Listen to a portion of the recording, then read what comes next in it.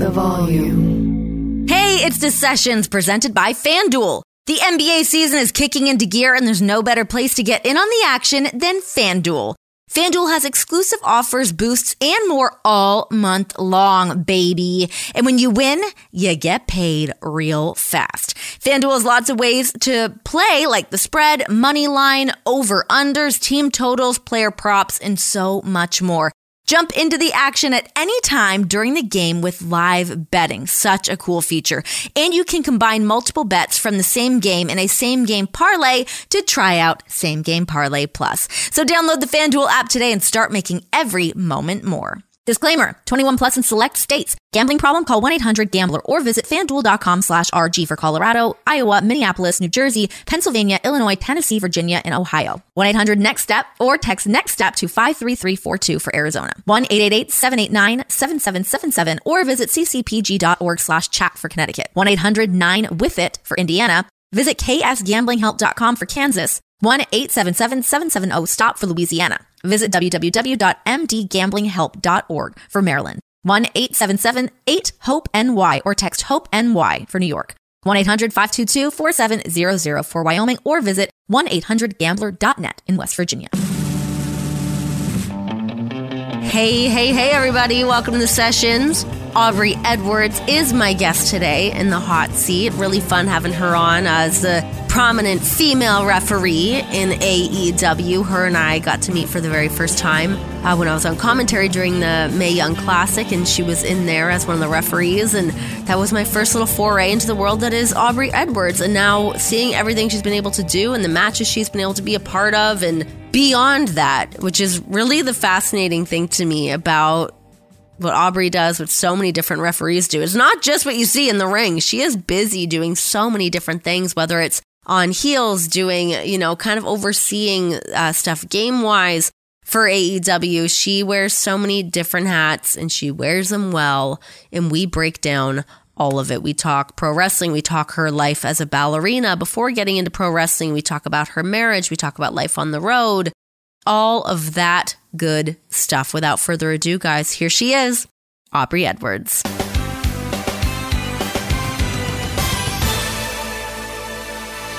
Just as we were queuing up, when you're like all waiting in the Zoom, waiting to get this thing up and running and giddy up, we were all shooting the shit about Taco Bell.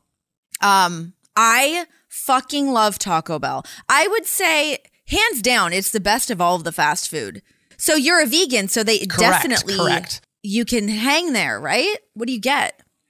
Right, and Taco Bell was one of the first actual fast food places that actually made their stuff vegan.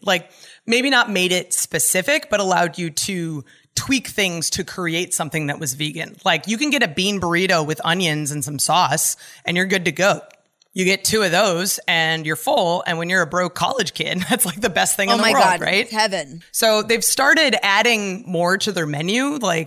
They promote Mexican pizzas without cheese, and you can replace the beef with black beans and all these different things. Shout out to Taco Bell. Yes. Dude, it's so good. All of the other fast food companies had to play catch up, but Taco Bell's been doing it for years. So does Taco Bell, they don't do the Impossible meat, do they? Do they just do the bean substitute? Which, as a non-vegan, is a bean substitute better than Impossible meat? Where do you stand on Impossible?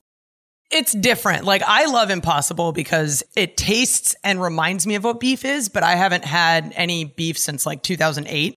So for me, it's nostalgia, right? I was vegetarian for 12 years before I went vegan. So it's been a while. How long have you been a vegan then? I've been a vegan since 2019. It was actually right before I started at AEW.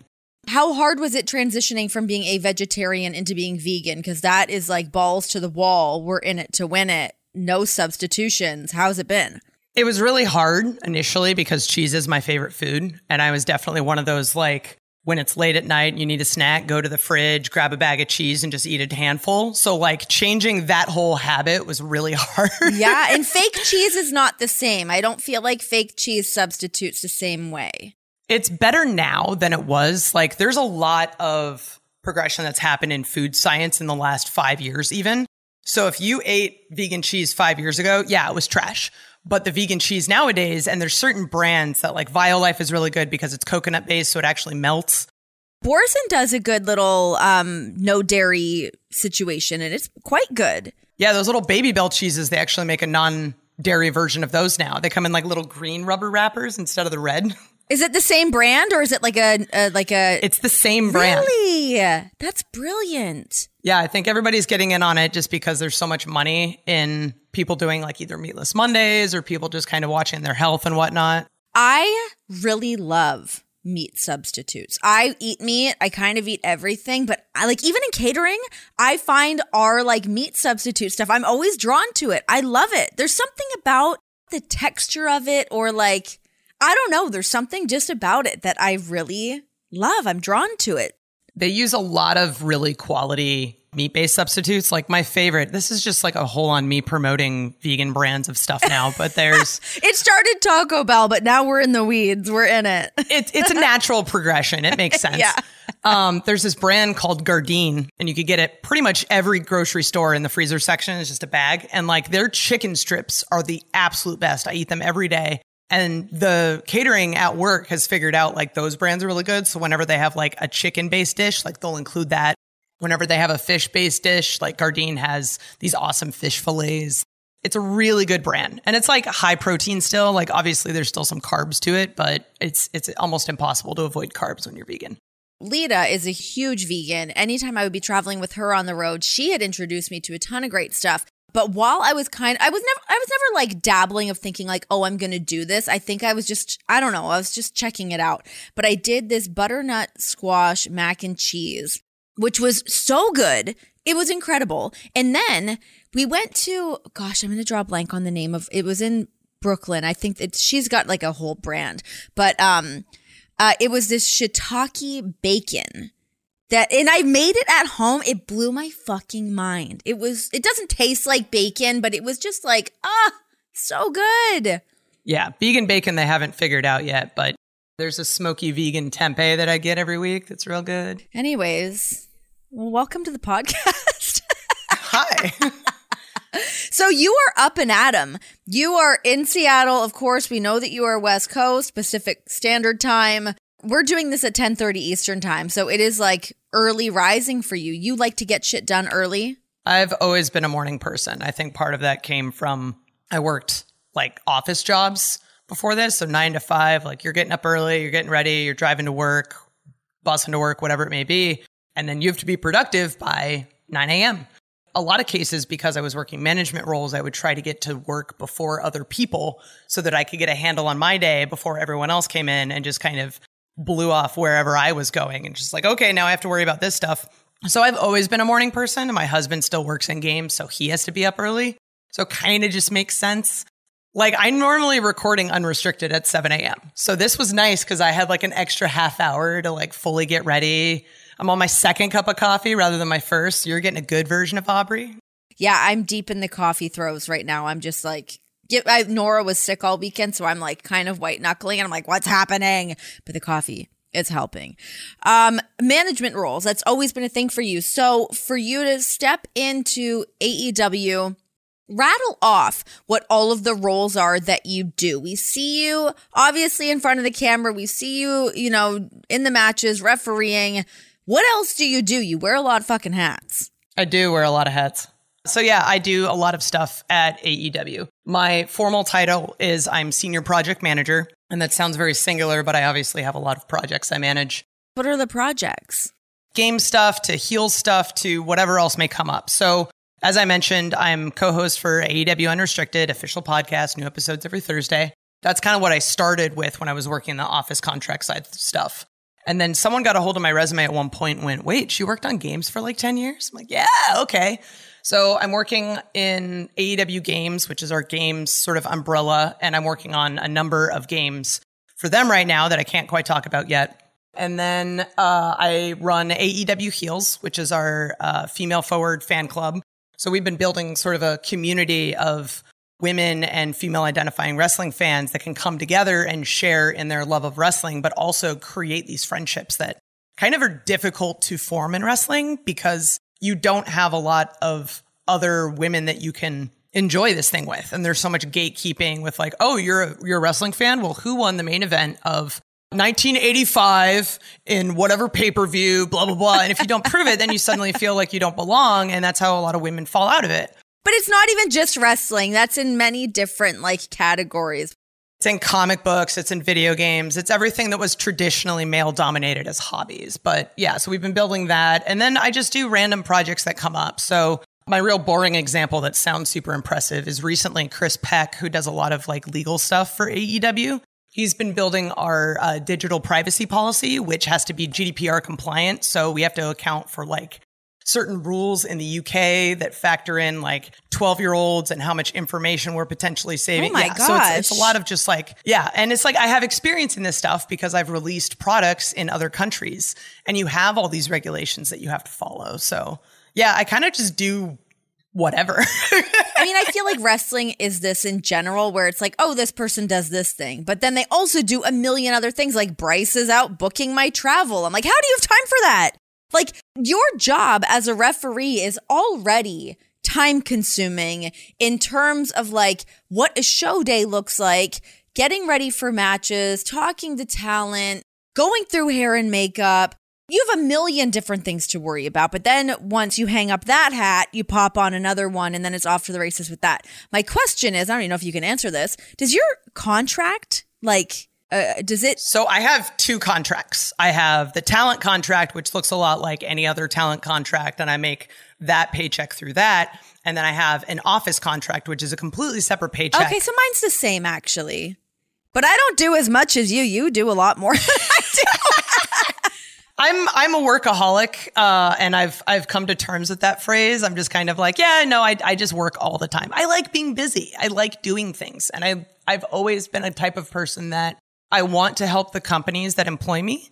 And especially being a part of AEW since the beginning, my big thing was I want to do whatever I can to help this company be successful because this is a pretty dope job. I want to have it forever if I can. So I know that there's more than just the television product we have on TV in order to make a company successful. So whatever I can do to help. Okay, I've got several follow-ups. First one, going back to the video game. So we've all been kind of waiting with bated breath. We hear about the video game. I know Kenny Omega had just recently been talking as well about the video game and what the rating is. Can you break down what the rating is and how that affects things in terms of its release and the level of goriness, all of those things? And is my husband at fault for that?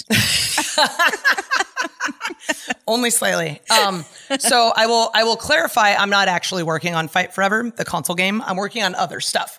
Fight Forever is sort of Kenny's baby. So he's been doing that. I've been on other stuff the whole time. But everyone assumes I'm working on it because I'm the video game person.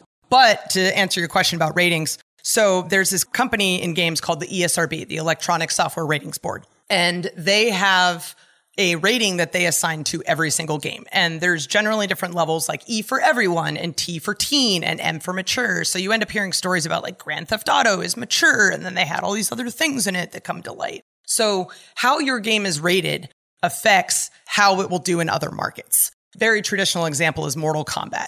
Mortal Kombat had a lot of blood when it first came out. And that upset a lot of people, specifically in the UK, because Germany had a lot of, restrictions on how much blood you could have in a game. So they ended up changing the color of the blood to blue, and it just like blue sweat. So they could get around sort of the ratings and the restrictions there. So a lot of ratings is similar to how it works on TV. So if you have any sort of swearing, that changes the rating. If you have any sort of gore, that changes the rating. Is the violence actual violence or is it comic violence? Like, is there shooting in the game? There's all these different things that play into what the rating of your game is. And it just affects so much from there. It would be crazy to be on the board for something like that, kind of deciding what to go, what's not. Because I'm sure a lot of stuff falls in like a bit of a gray area in terms of like really putting it through that sieve and figuring it all out. Okay. Heels. How did the concept of heels come together? And I think, I just want to talk more about the female relationships that exist both in wrestling, like in the locker room, but also just with fans. But let's just start with the origin story of putting heels together. So Heels was originally created by Brandy Rhodes, and it came out during the pandemic, which was for all of us, it was a time where we needed to make connections because we weren't physically in the same space. So it was sort of this idea of we're going to have monthly Zoom sessions where the community gets on and we present content that is not accessible, but AEW related. So we would have talent on to do Q&As. We would bring external partners that were adjacent to AEW. Like we've had this one group, Self-Care is for Everyone. They do a lot for mental health. So we've brought them on a couple times to talk about like managing your self-care and how you talk to yourself and positivity and all those sort of things. So when Brandy left, there was sort of a hole of who is taking this over. And Leva was already doing a lot of the work behind the scenes and she was helping Brandy with stuff. And I was starting to get more involved with Heels. So it sort of became, without even discussing it, it's like, okay, well, Aubrey and Leva are taking it over. And there was so much work to do that we're like, how can we build a larger sort of leadership group to take this on? So we've incorporated Amanda Huber, who does a lot of work with community, since there's a lot of overlap with what Heels does versus what community does, and Vicky Guerrero, because she's always cared about this kind of stuff.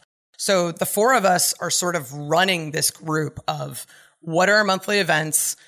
We have a website where we're managing a community. We have in-person events at every pay-per-view. We're trying to create unique content for them. So it's a lot like what you would see with someone's individual Patreon, where someone's paying a subscription to get this content that's unique and behind the scenes. But instead, we're building this community behind it. So every day, like I log in and there's just tons of posts of people sharing the things that are happening with their life, things that they really enjoyed on Dynamite this week and all of that stuff. And it's just been super, super great to see it grow. And we've had crazy, crazy growth. I think we've grown like 300% in the last year. How do you find the conversation sort of changes when talking about wrestling in a community that is curated for women? What does that look like? I think a lot of the conversations come down to who people are watching wrestling with. Like women are primarily the caregivers in their homes, so their kids are getting into wrestling.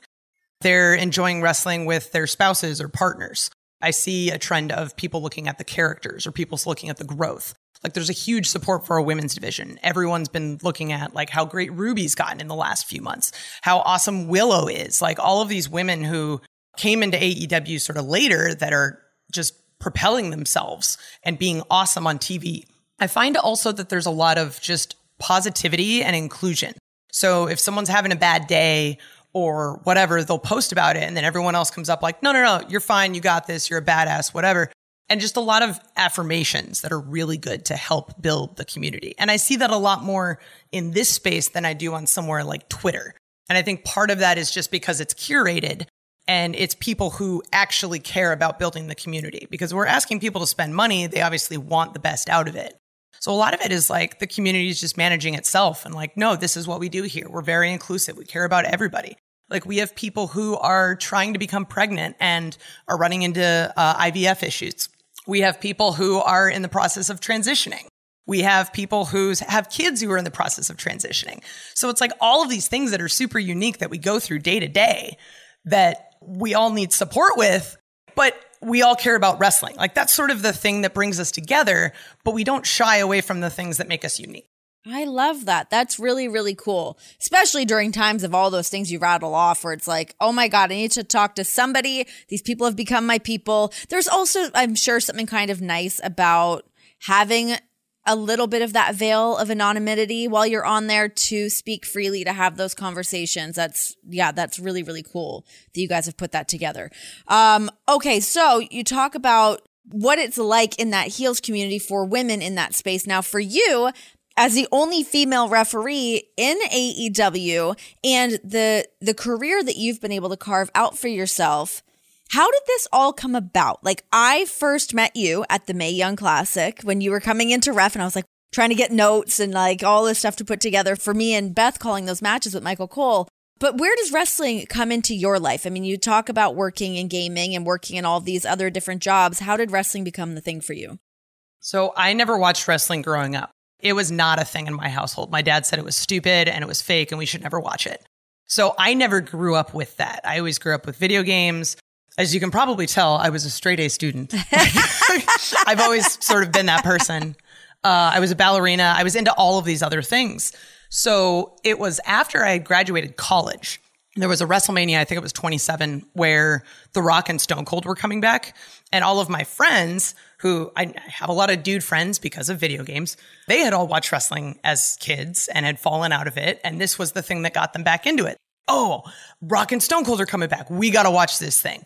And so we treated it like the Super Bowl where everyone brings over something. We had like a box pool, like we're trying to figure all this out. And I literally have no idea what's happening. Like I'm Googling why the streak for The Undertaker is such an important thing. Yeah. Because I'm like, isn't it predetermined? Like, why is a streak a big deal? So there was a lot of things I didn't know. And I just sort of like got into it from there. And as you're watching every week, you start of understanding like the process and the storylines, and you get attached to the characters. And that was right around the time that Bryan Danielson was like on his ascension. So I really connected with him. And then as you're Googling Daniel Bryan, you're finding all of these like, oh, what's Ring of Honor? What is independent wrestling? Like, this is insane. There's this whole world that's opened up. So I started like traveling the country to watch wrestling. Oh my gosh. Yeah, I went deep into it. I go 100% in everything I do. There's a trend here. So I got really, really into it. But I had never thought this was going to be something that I did. I was very content in my career. I was very content with ballet. I was content with everything else I was doing. And then we were at an indie show in Seattle. And they had announced during like intermission that they were opening a school and we're going to start training. And my husband just looks at me and goes, I need to do this or I'm going to regret it the rest of my life. I'm like, oh, okay, cool, great. Well, you go do that. I'll be a supportive wife. I'll go to your shows. It'll be great. And that's literally what we did for a year and a half, is that he started wrestling. He was doing his gimmick, all that kind of stuff. And right around the time that I turned 30, I left dance for a number of reasons. And I was looking for something else to fill that time. And I've always loved performing. And because I'm already going to this show every 2 weeks, I have relationships with these people backstage. They know me. So the head ref at this indie was like, have you ever thought about reffing? I'm like, no, why would I do that? That seems silly. Don't you just stand there and yell rules at people? He's like, you should try it. I think you'll like it. I tried it. I was terrible. I went in my car and cried after. I'm like, this is so dumb. I don't understand. Love a good car cry. There's nothing like a good car cry. It's so just thrilling. I love it. But then I tried it again, tried it a third time, really liked it. They put me on a show 2 weeks later. By the end of the year, I was doing indies in Canada and Oregon. And then within the first year of me reffing, I was doing tryouts at NXT. It's so funny to me how like one thing just leads to another. And like now here you are. Like it sounds very simplistic to say it like that, but like it always just blows my mind. I love hearing people's stories like that of just like you follow a path down one way. I mean, even for me getting into wrestling, like it wasn't the thing that I sought out. But all of a sudden I'm like in it and I'm like, wait, I love this. This is great. And you just like, yeah, you go all in, fully commit. And now here we are. Jon Jones returns to the Octagon this Saturday to face off against Cyril Gane with the heavyweight championship on the line. And FanDuel wants you to get in on the action. Right now, new customers can get a no-sweat first bet up to $1,000. That's $1,000 back in bonus bets if your first bet doesn't win. Bet on who will win, how they will win, when the fight will end, and so much more. I am so excited to see Jon Jones back in the Octagon, but honestly, Cyril Gane's kind of my guy going into this one. So don't miss out on your chance for a no-sweat first bet up to $1,000 when Jon Jones takes on Cyril Gane for the heavyweight title. Exclusively on FanDuel, America's #1 sportsbook.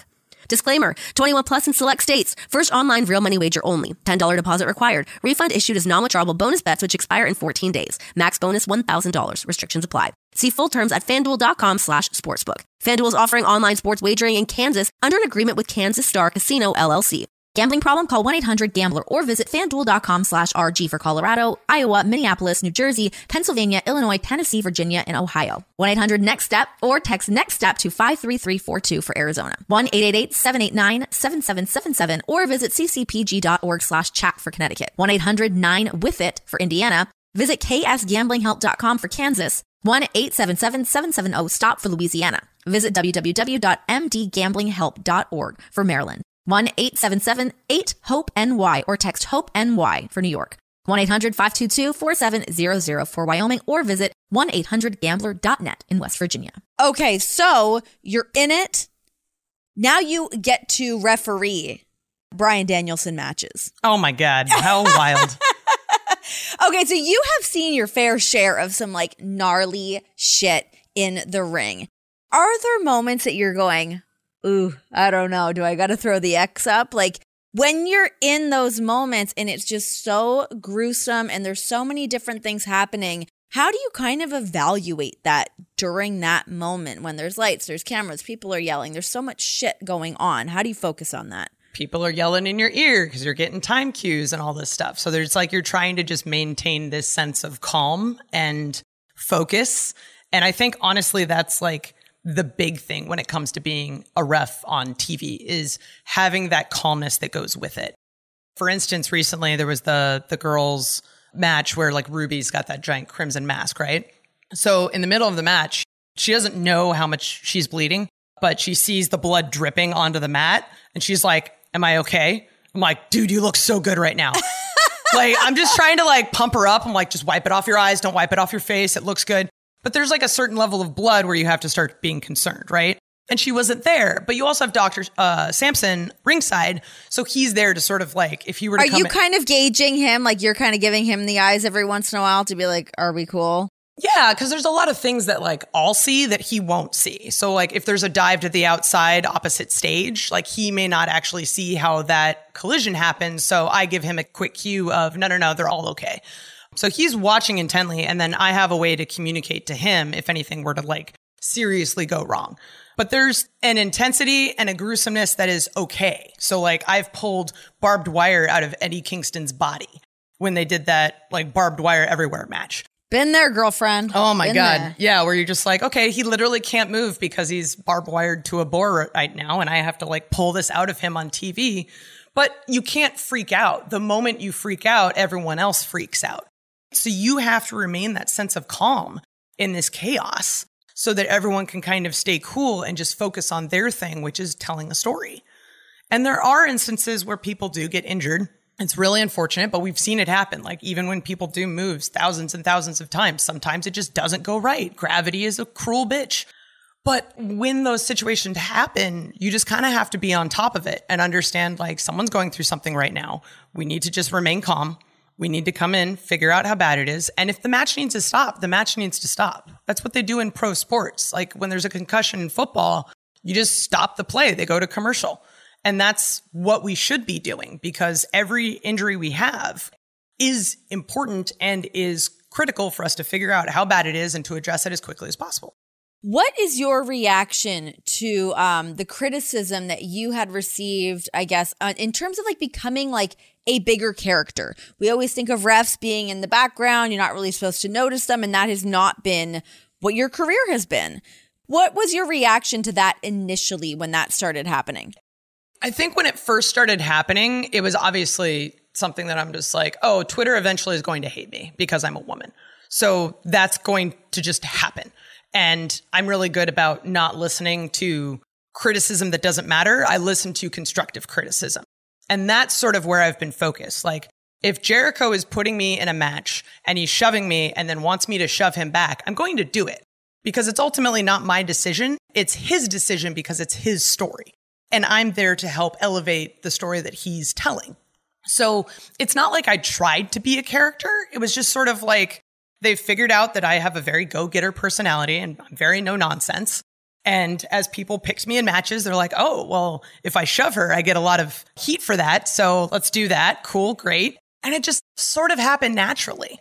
But it was never something I intended.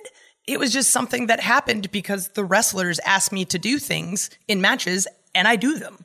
Have there ever been moments of like other refs giving you shit of like, because you are your own character, like you really do have your own spotlight. Is there ever like any animosity amongst referees for that? I mean, I get none at AEW because all of the guys are freaking great. Like they're just all absolutely incredible.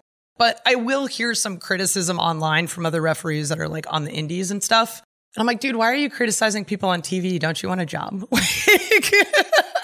It just doesn't like, I don't focus on the criticism. I just focus on how silly people are. They're like, why are you criticizing something online if you're then shooting me a DM about getting a job at AEW? Like, we're not going to do that. You just shit all over me. Yeah, the moment has passed. You are obviously a perfectionist. Do you stress yourself out? How do you manage perfectionism? I manage it by knowing that I'm not always in control of everything. So it's hard to strive for perfection when you are not 100% the person that leads to the end goal. As I said, wrestlers are the ones who are telling the story. There's only so much I can do in a match. There's an ability where I can say, okay, well, my performance was really good there, but I could have done these things different. And I feel like you don't have complete control over that because so many other things are happening. Like if the match didn't necessarily go so well, I'm going to feel that. I don't really feel like I can hit perfection because the match wasn't perfect. I think perfection is unobtainable. And once I realized that, now I'm just focused on progress. That how can I be better? How can I improve what I'm doing? How can I be better at my craft? How can I make an impact at this company and in wrestling and be the best version of myself? Because perfection is just, if you try to chase that, you're just going to constantly be disappointed. Yeah, it's funny. I would always think, I don't know, I'm pretty laid back. I don't think I'm that personality. And now I'm like, oh my God, bitch, you are. That is you. Like, I constantly am like, I try to do everything. I really try to do everything. And I try to do it to like the highest degree. And sometimes I'm just like, yeah, you got to like pick and choose those moments of like when you can just kind of like sit on your heels a little bit. No pun intended. Talk to me about the ballet life. You did it for a very long time. I remember you posted not all that long ago about like missing it and posting like a video of you as a ballerina. But for doing it for so long and then deciding to walk away from it, why did you decide to walk away from it? So I did classical ballet for 22 years. I still am at the point where I danced longer in my life than I didn't dance. So it's kind of crazy to think that it was such a huge part of my life and I've just sort of dropped it and walked away. I had aspirations when I was younger, like around high school age, to become a professional dancer. But ballet at the time, it's sort of changed a lot now, but at the time, ballet was still very traditional. You had to look a certain way, you had to be a certain size in order to be successful. And I was strictly doing classical ballet. Like if you do hip hop, you do lyrical, you do contemporary, there's a lot more opportunities for dance in different media forms. But if you're strictly looking at like ABT or New York City Ballet or any sort of city-based ballet program, you're going to be looking for classical ballet. And part of the problem is I was too tall and I was too curvy. So there was no way I was going to hit that role. And it seems so silly to say because I'm 5'7", but part of the problem is when I'm in point shoes, I'm 5'10". So very classical choreography requires the guy to be taller than you so that he can like do the things like twirl you and dip you and all those fun things. And if the guy's not taller than 5'10", then I'm screwed. And if the guys are, say, my height, then the classic choreography doesn't work anymore. So I became very limited in what I could do. So right around the time I was graduating high school and I'm looking for something to do, I'm like, well, ballet's cool and all. I'm going to have a really hard time with it. My career is only going to last till I'm like late 30s potentially. There's only so much money. I need a backup plan. And that's why I went into video games. But I kept dancing my whole life because it was something that I loved. Right around the time I was, I think, late 20s, I created a nonprofit with a bunch of other dancers. And we work to make dancing more accessible to communities who didn't have access to it because dance is very expensive. You need to have access to classes if you don't have a way to drive to classes. When you're rehearsing for a play or really anything, there's performance fees. You have to buy your costume. You have to buy your makeup. Your parents need to buy tickets. There's all of these costs that come with it. And people who maybe don't come from privileged backgrounds don't have access to that art. So we would do performances and we would do classes with local organizations. And one of the groups we worked with was the Boys and Girls Club. So we would go, we teach classes for free. We'd give them a routine. We bought them costumes. We put them on stage. We gave their parents as many tickets as they wanted. And we basically gave them the entire experience from beginning to end without spending a dime. And that was sort of the thing that we did. The problem with that is that the artistic director was an emotionally abusive asshole. You're getting the full ballet experience, everybody. 100%. Oh, an artistic director is mean to you? Welcome to ballet. That was the thing that killed it for me. It was, I'm doing this wonderful thing, giving back to my community, giving back to dance, doing it in a way that makes me feel good. Why do I feel like shit and I'm crying on the phone with this guy every 3 months? Like, this doesn't make any sense. And honestly, like from that point, the video I posted on Instagram was like the last show I did. After that, I'm like, I'm done. I can't do this anymore. How hard was it for you to come to that conclusion and to like hang up those slippers for the last time? It was really hard. There was a number of other girls in the group as well who were sort of feeling the same way I was. So it was a lot of late nights talking about things, doing a couple shots, trying to figure out like what we were going to do about it. So I wasn't the only one that walked away. There was a few of us. And I think that made it a lot easier because it wasn't just me. It wasn't me questioning, am I reading this situation the right way? It was other people feeling it the same way. And I'm like, okay, I feel a little bit better about walking away because this is exactly how I read it. So I just need to go. And you know what? I think once your like mind and body have both kind of landed on that conclusion, it's like, it's done at that point. On top of that, I'm also 30 and ballet is rough on your body. And I'm just like, my feet don't look right. I'm sore all the time. I'm not making any money doing this. What's the bunion situation?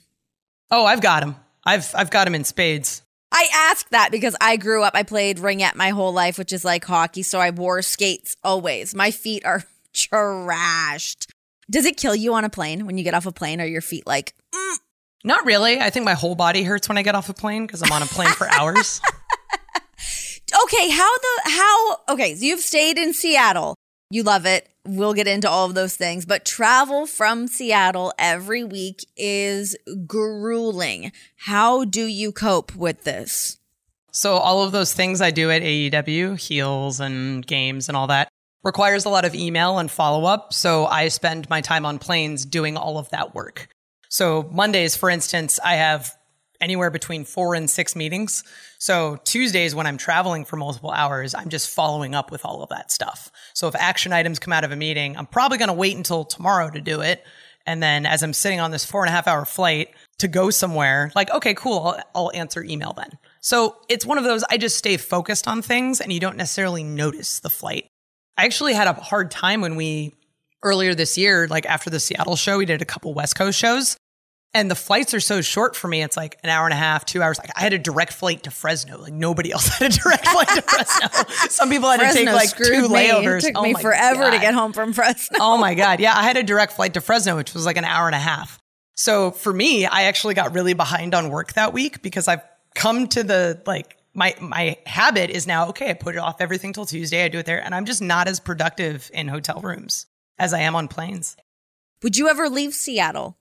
I don't know if I would. I moved up here for college. I've been here for almost 18 years now. Wait, where did you grow up? Northern California.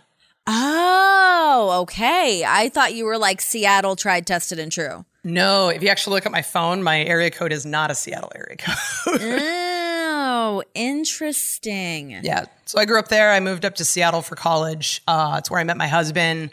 All of my friends, like I'm still really, really close to. They were all my college roommates. I'm seeing their kids grow up now. So like I'm Aunt Brittany to them. Like one of them actually just learned that I'm not actually related to her.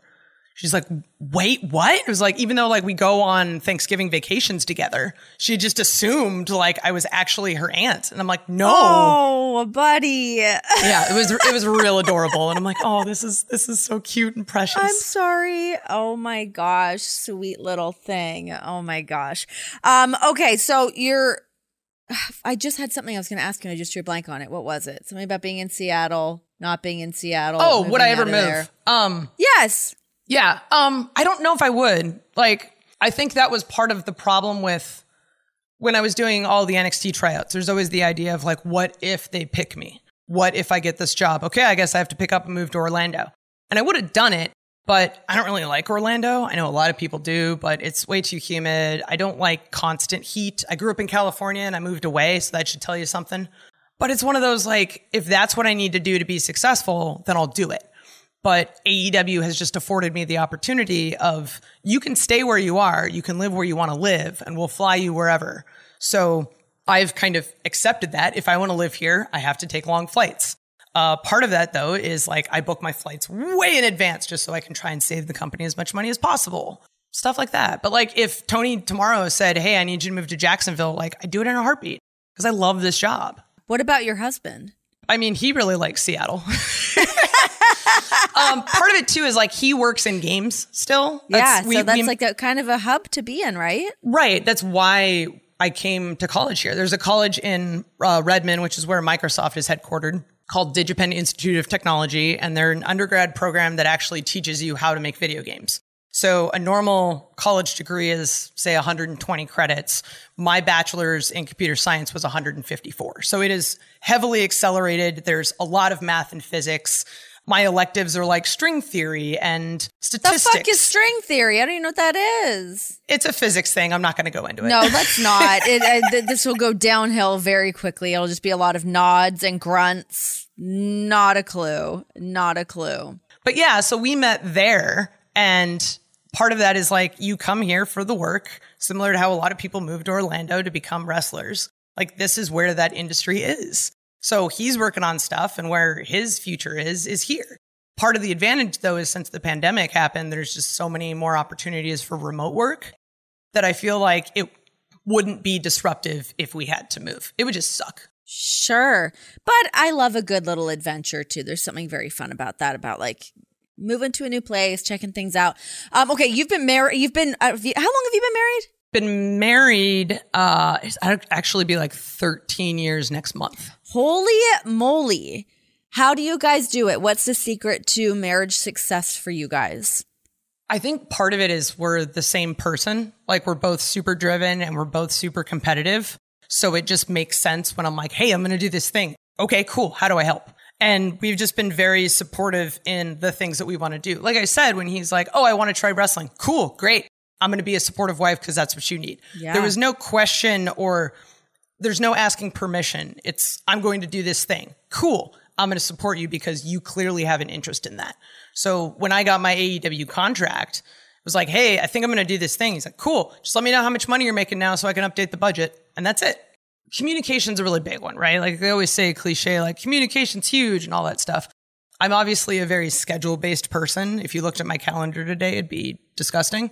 But part of that too is scheduling time with your partner and making sure that you're taking time together. So Saturday we hung out, we drove out to, the boonies somewhere. We watched like Emperor's New Groove in the car, like just stupid stuff.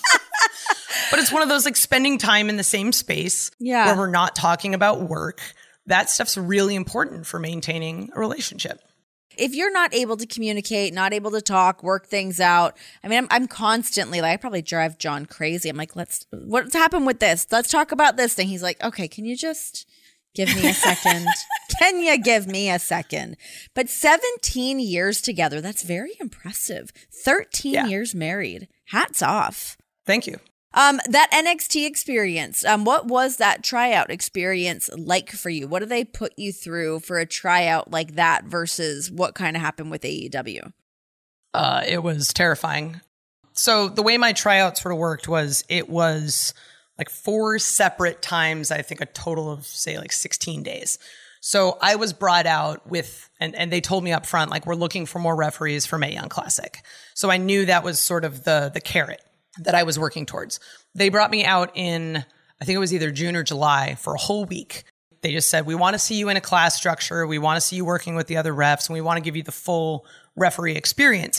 So they had reached out to me partly because Jessica Carr, who's refereeing now on SmackDown, we knew each other from various like talking on Twitter or whatever. So she had given my name as like, this is another potential female referee. So I came in, and that week DDP was at the Performance Center. And they're just like, we're going to do yoga every day. And I'm like, I am going to nail this because I've been doing yoga since I was 12. There was like a push-up contest at one point where like you do a 5 count down, hold for 5 counts, come back up. And if you like fall or delay, like you're out. And I was like, I got this. And the only people that beat me were Lacey Evans and Shayna Baszler. Fair enough. I'm like, I did okay. I'm okay with this. That was the same week that they were filming NXT. So I got to do a dark match before their TV tapings. I also like in between commercials and stuff, I got to run out and help talent after matches and whatnot. It was just a really cool experience to see the whole thing and what day in the life of a referee was. And then once I was done with that week, they messaged me and said, we want to bring you in for Mae Young. It's going to be a full week in August.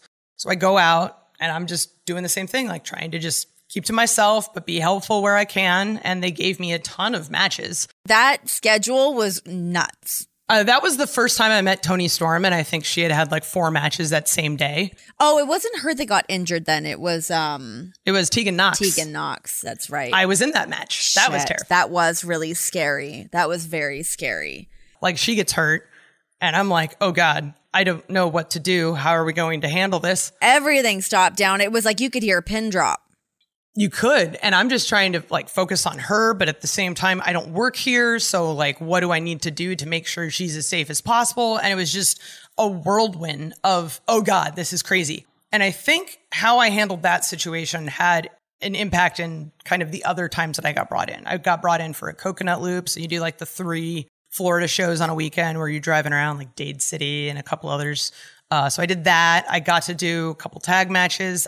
They had me do the North American Championship at one point, which was wild. And then they brought me in for the pay-per-view. And I got to do the Battle Royal, which was super dope. What is the worst type of match to referee? Which ones are your husband? I'm kidding. I think the worst ones are the ones that have a lot of different things going on. So where you have a Falls Count Anywhere match or a Falls Count Anywhere match with multiple teams. Because you could have guys over here in the rafters doing something. You have Sting jumping off through a bunch of tables, and you've got guys on the ramp doing other stuff.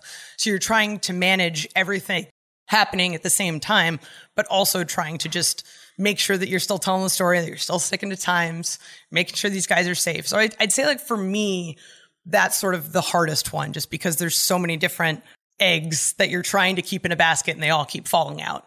Oh my gosh. Yeah, that's very stressful. The most stressful is blood and guts. Hands down, because you have 2 referees on the outside. You're trying to give time cues to people that are 20 feet away. It is so structured with the every 5 minutes a new person comes out. It's an hour long, so you're tired. And then people get to the top of the cage. You can't talk to them because they're too far away. There's just so many things that you have to manage at the same time that it's so incredibly stressful. Do you know who's going to be reffing the Iron Man match yet? That'll be Bryce. And I know that he's been spending some time on the Stairmaster, building up the cardio. Holy moly. How do you unwind after reffing matches like that? Like when you get back to the hotel room, show's over, makeup's off, what do you do? I call my husband. I tell him about my day. I eat food and I go to bed. It's super That's boring. Very uneventful. Right. I'm actually a really boring person. Like I like going to bed early. I just want to catch up and whatnot. It's hard because there's a lot of times where we'll do post-show stuff like with pizza and whatnot. And I just have a really hard time just because I am up so early. I'm trying to hit the gym. I'm trying to answer my email. I get to the venue early. There's a full day of stuff. I'm doing 3 or 4 matches a day, and that wears on you. By the time I get to the hotel, I'm just tired. That post-show adrenaline is so real, and I'm trying to just wind down. It's a lot. I mean, like we said at the very beginning, it's like not only are you reffing these matches, but you have all of these other things to do as well. Sometimes it's nice to just like unplug and like take yourself out of those social situations a little bit, because you're still hanging. It's just still energy output that you just need to like shut it down. You're spending all day around hundreds of people. And then by the time you're performing, you're around thousands of people. So there's so much stimulus happening that I'm just dead at the end of the day. So I didn't know this, but Emilio, my producer, messaged me in the chat of our Zoom here saying that you were known as the Daniel Bryan crying girl. Oh my God, yes. So what is this? I don't know what he's talking about. So Google it. Okay. Literally Google Daniel Bryan crying girl. So the day that Bryan retired, where it was a Raw in Seattle, I was literally sitting at a bar. There's an awesome Mexican place across the street from Climate Pledge, like drinking like a 32-ounce margarita. And I see on Twitter that Bryan's retiring and he's my favorite wrestler. And I'm just like, oh God, like I was not ready for this today. This is terrible. And like they close with the promo. It's a super emotional thing. So I'm literally crying in the front row and I paid good money for those tickets. I'm just like, oh God. And at one point I see this camera come up to me and I'm like, oh no, this is happening. You see the red light go on and I'm like, this is when the floods was starting to happen. So they're about to catch this shit. And I just start crying. And so there's this gif of me just like, Which is why like reffing Brian's matches now is so insane. Especially I did his one in Seattle that was like literally I sat there, saw your ass retire, and I'm in the ring with you. How privy were you to knowing that he was coming into AEW? I had no idea. I was actually backstage in the go position at the end of the show at All Out, and Bryce comes up to me and says, "Do you know who's here today?" I'm like, "I've heard rumors." And he goes, "He's over there." And I turn and there's Brian freaking warming up. I'm just like, okay, cool. This is happening. And this is like after Cole had come out. So everyone's already just like, like on high alert and shit. Oh my God. What is your relationship with Brian like now that you've got to spend time with him? You've got to referee his matches. How has it been? I mean, we're super professional. I would say like we're not like buddy close, but I love working with him. He's a real funny guy. Like he just has like his jokes that he tries to like drive home and tell everybody. He talks about flaccid penises a lot. What is that? What is that? I don't know, but it's hilarious. I love it. But there are very few people that are that into wrestling. Like Dax Harwood is probably the other guy, but that's like literally all Brian thinks about is wrestling. So when you're working with him, he's thought about every little thing that he's doing. But he's also one of those guys that's really giving, where when he's with an opponent, he's making sure that that opponent has all of their offense in and all of their moves set in. So he's finding ways to really present the best possible match. So working with him is fantastic because I get a new understanding of wrestling psychology. I have an awesome match I can work. And I'm working with a guy who is literally my favorite wrestler when I started watching wrestling. What a dream.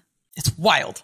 Well, Aubrey, listen, I'm so pumped that I got to have you on here. You're a fascinating human being. It's fun kind of figuring out how you tick and how your inner working all kind of comes together. You do an absolute killer job as a referee in AEW while wearing all these other hats.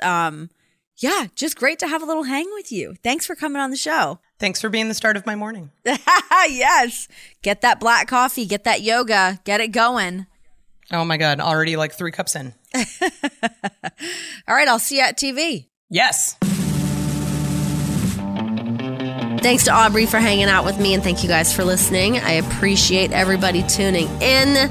You know what's really nice? I sometimes read the comments that you guys leave on like Apple or Spotify, like the ratings. Really sweet. You guys are great. If I just want like a little... Is it a serotonin boost? Is that what the right boost is? Anyways, it makes me very happy. It's like a little vitamin D. Vitamin D! Just kidding. No, I do love it. So thank you guys for putting some nice comments out there and just for listening. I really love seeing your guys' feedback and stuff online, social media. When the episodes drop Tuesdays, Thursdays, if you guys are listening to them other days, whatever it is. I love hearing that you guys are enjoying what we're putting out there. I love doing this show. As soon as like this red light is on and we hit that record button, I feel like I just get in like my element, and I thoroughly enjoy doing that. So I appreciate you guys hanging out with me for the duration of what we've been doing here. If there's more people you want to see on the show, maybe we should have a suggestions box. We should have like a little like virtual suggestions box. That could probably get ugly pretty quickly, but I'm just thinking out loud. Any hoodles. Until next episode, guys, this has been The Sessions.